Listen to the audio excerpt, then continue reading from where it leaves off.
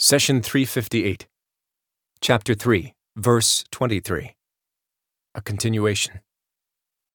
ألم تر إلى الذين أوتوا نصيبا من الكتاب يدعون إلى كتاب الله ليحكم بينهم ثم يتولى فريق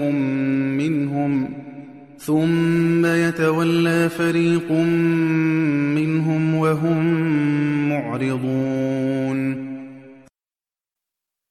Didn't you see those who were given a share of the Scripture? When they are called to God's book to arbitrate between them in their disputes, a group from them turns away, objecting. Chapter 3, Verse 23. The verse under study is related to an incident that happened at the time of Prophet Muhammad, as the Jews and Christians argued endlessly. One of their arguments was over the religion of Prophet Abraham. Allah sent the following verse to resolve the matter. You argue about some things of which you have some knowledge, but why do you argue about things of which you know nothing? God knows, and you do not. Abraham was neither a Jew nor a Christian. He was upright and devoted to God, never an idolater.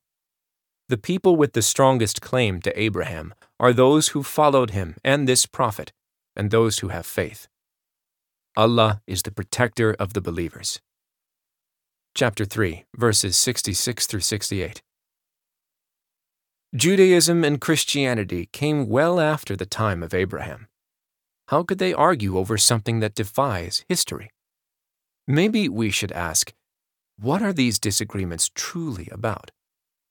God answers in verse 19 of chapter Imran. Those who were given the book did not differ except after true knowledge had come to them, out of envious rivalry among themselves. Such conflicts were commonplace, not only across religions, but also within Judaism and Christianity. When arguments arise, we should look to God and the Scriptures for answers. But which Scripture is this verse referring to? Is it the Quran? That is a possibility. Our beloved Muhammad invited the people of the book to use the Quran to solve their disputes because the Quran confirms all the heavenly books sent previously. The Jews and the Christians of the time were called to measure what they knew to be true in their books against the Quran, and then adopt the Quran as the prevailing heavenly revelation. However, most of them were not interested in the truth. They were busy chasing after worldly rivalries out of hatred and envy. Another possibility is that the disagreements were regarding the Torah and the Bible. But which share of the Scripture is God referring to? Were the disagreements about the share of the Torah and the Bible that were available at hand? Or about the share they lost and neglected? We answer that the disputes were about the portion of the Scriptures the Jews and Christians had at hand. They had little confidence in the authenticity of their Scriptures, and on many occasions they ignored them altogether. For example, at the time of Prophet Muhammad, two Jewish residents of Medina, a woman and a man from the tribe of Khaybar, committed adultery. They were from prominent, respectable families. Feeling the social pressure, the rabbis who adjudicated the matter tried to conceal the ruling in the Torah, which is stoning. They wanted to spare the elites from public humiliation, so they resorted to trickery and suggested that the family should go to Prophet Muhammad, peace be upon him. The action of the rabbis raises two questions. Why Muhammad? And did they really trust him to solve all their disputes? We answer that seeking Prophet Muhammad for this dispute gives you a clear idea of the kind of clergy the rabbis were. They only went to him to circumvent the Torah and find a solution that was socially acceptable despite God's teachings. In short, stoning was too harsh for their elites. Maybe Muhammad would judge differently. When the Jewish group sat with Prophet Muhammad, two men spoke, Nu'man bin Afwa and Bahri ibn Amru. They said, O Messenger of God, judge between these two people. He, peace be upon him, responded, Don't you have a clear ruling for this matter in the Torah? I will judge according to your scripture. They reluctantly replied, that would be fair. Prophet Muhammad first explained that the ruling for adultery in Islam is stoning. And then he asked for one part of the Torah to be brought in. He asked, which of you has the most knowledge of the Torah? They named Abdullah bin Salam, who was brought forth and given the section of the Torah that Prophet Muhammad had specified. Bin Salam began to read, but when he reached the verse about stoning, he covered it with his hands and skipped ahead.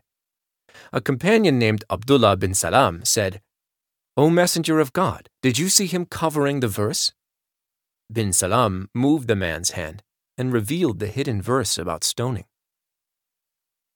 This showed everyone that when it came to adultery, the judgment was identical, both in the Quran and in the Torah. It also revealed that Prophet Muhammad, peace be upon him, was guided by the divine power to the exact part of the Torah that contained God's ruling. Moreover, Abdullah bin Salam, a Jewish convert to Islam, knew very well his people's trickery to forge and falsify. The story of Abdullah bin Salam accepting Islam is wonderful. After faith had settled in his heart, he came to the Messenger of God and said, God has opened my heart to Islam, and the words, there is no God but Allah, and Muhammad is his messenger, are always on my tongue. But before I declare my faith publicly, I would like you to meet with the Jewish leaders so that you can ask their opinion of me. I know my people, and I want to see how they act.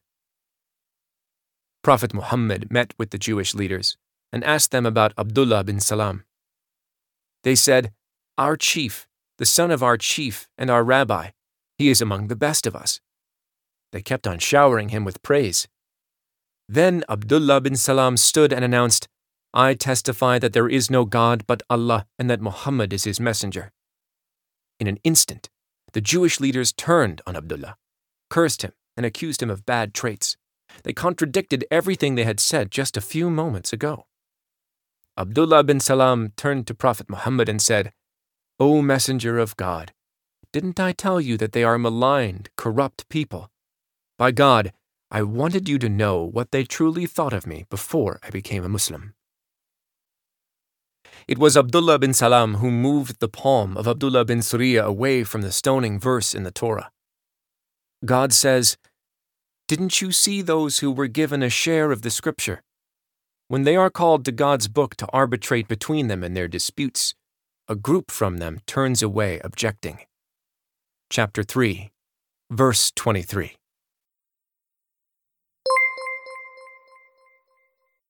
The messenger said, My Lord, my people treat this Quran as something to be ignored. Chapter 25, verse 30. Do not abandon God's book. Please take a moment to subscribe and to share with your family and friends. Visit us at www.qurangarden.com.